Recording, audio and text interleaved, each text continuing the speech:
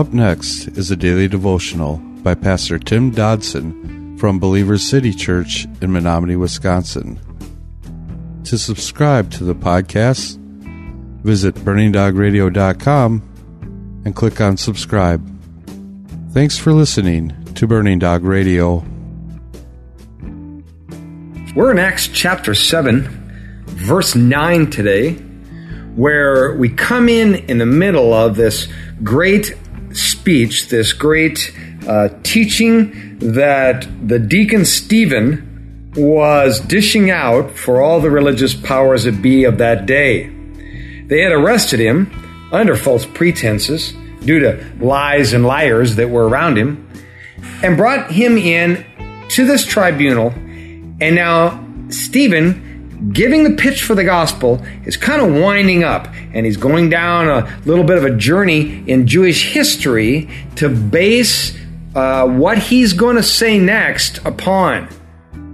Because the foundation he's laying, even the Jewish leaders that he was speaking to at that time could not argue with. So the idea is, if the foundation is correct, then the premise we build on it should also be correct. Verse 9, he says, the patriarchs, moved with jealousy against Joseph, sold him into Egypt. God was with him and delivered him out of all of his afflictions and gave him favor and wisdom before Pharaoh, the king of Egypt. He made him governor over Egypt and all his house. Now, as I said, Stephen's reaching way back here to early Jewish history. And he's speaking about these outward religious rituals, and he's speaking in terms of the fact that they ultimately had little effect upon the natural state of man. They did not make a man more holy or righteous. It was not circumcision that changed a man any more than baptism does for us today. These great and holy men that were the very foundations of the 12 tribes of Israel had in fact allowed themselves to be overcome with earthly jealousy. They themselves had sold their own brother into slavery. The ritual circumcision apparently had no effect upon their tendency to sin. I guess it wasn't designed to. These acts were given by God as a physical sign of a heart commitment, of a spiritual resolve.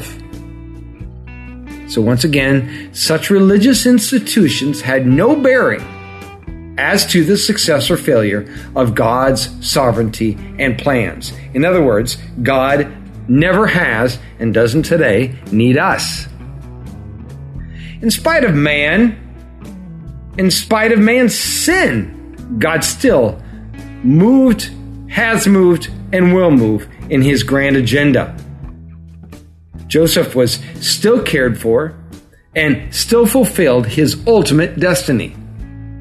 No, not because he was circumcised, but because he held God up in a relationship, an obedience, and a faith.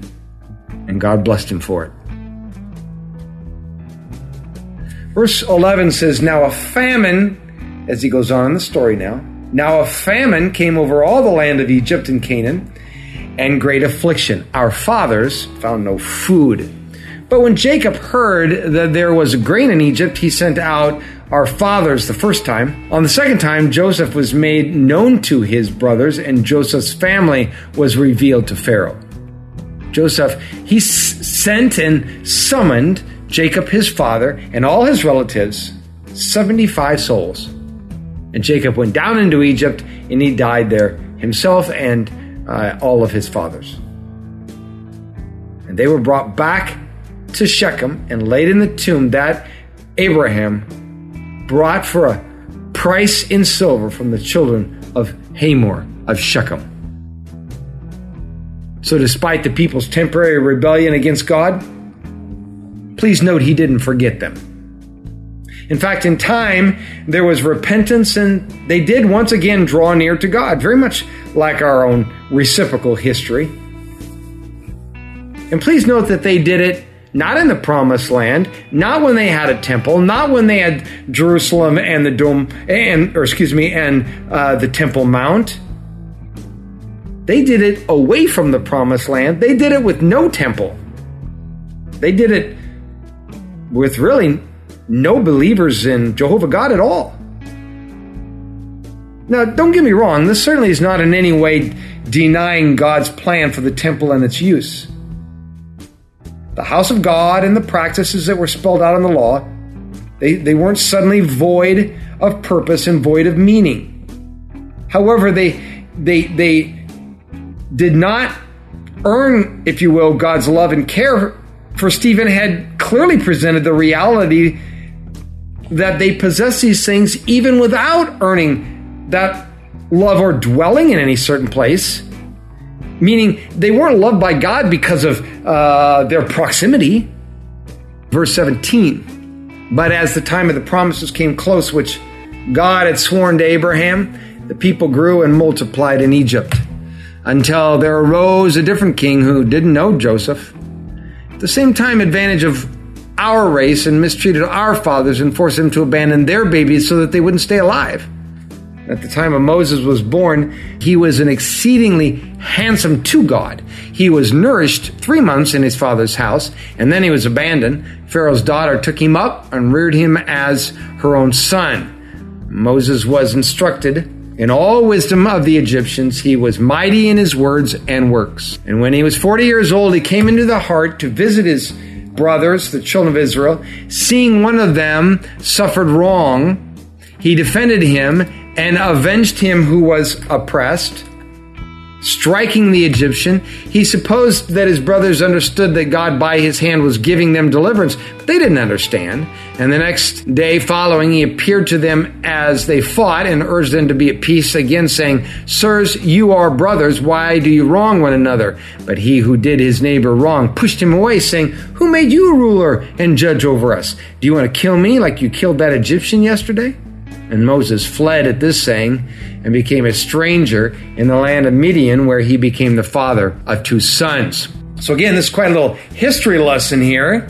Pretty long and maybe drawn out, but you got to hang in here with Stephen because he's building something. He's laying a foundation that would essentially make his gospel message to be impenetrable, to be unarguable, because he would lay a common ground with these Jewish people, something I think we all could learn to do in our witnessing and in our testimonies of Christ. So we'll revisit this when we come back again together. Until then, God bless.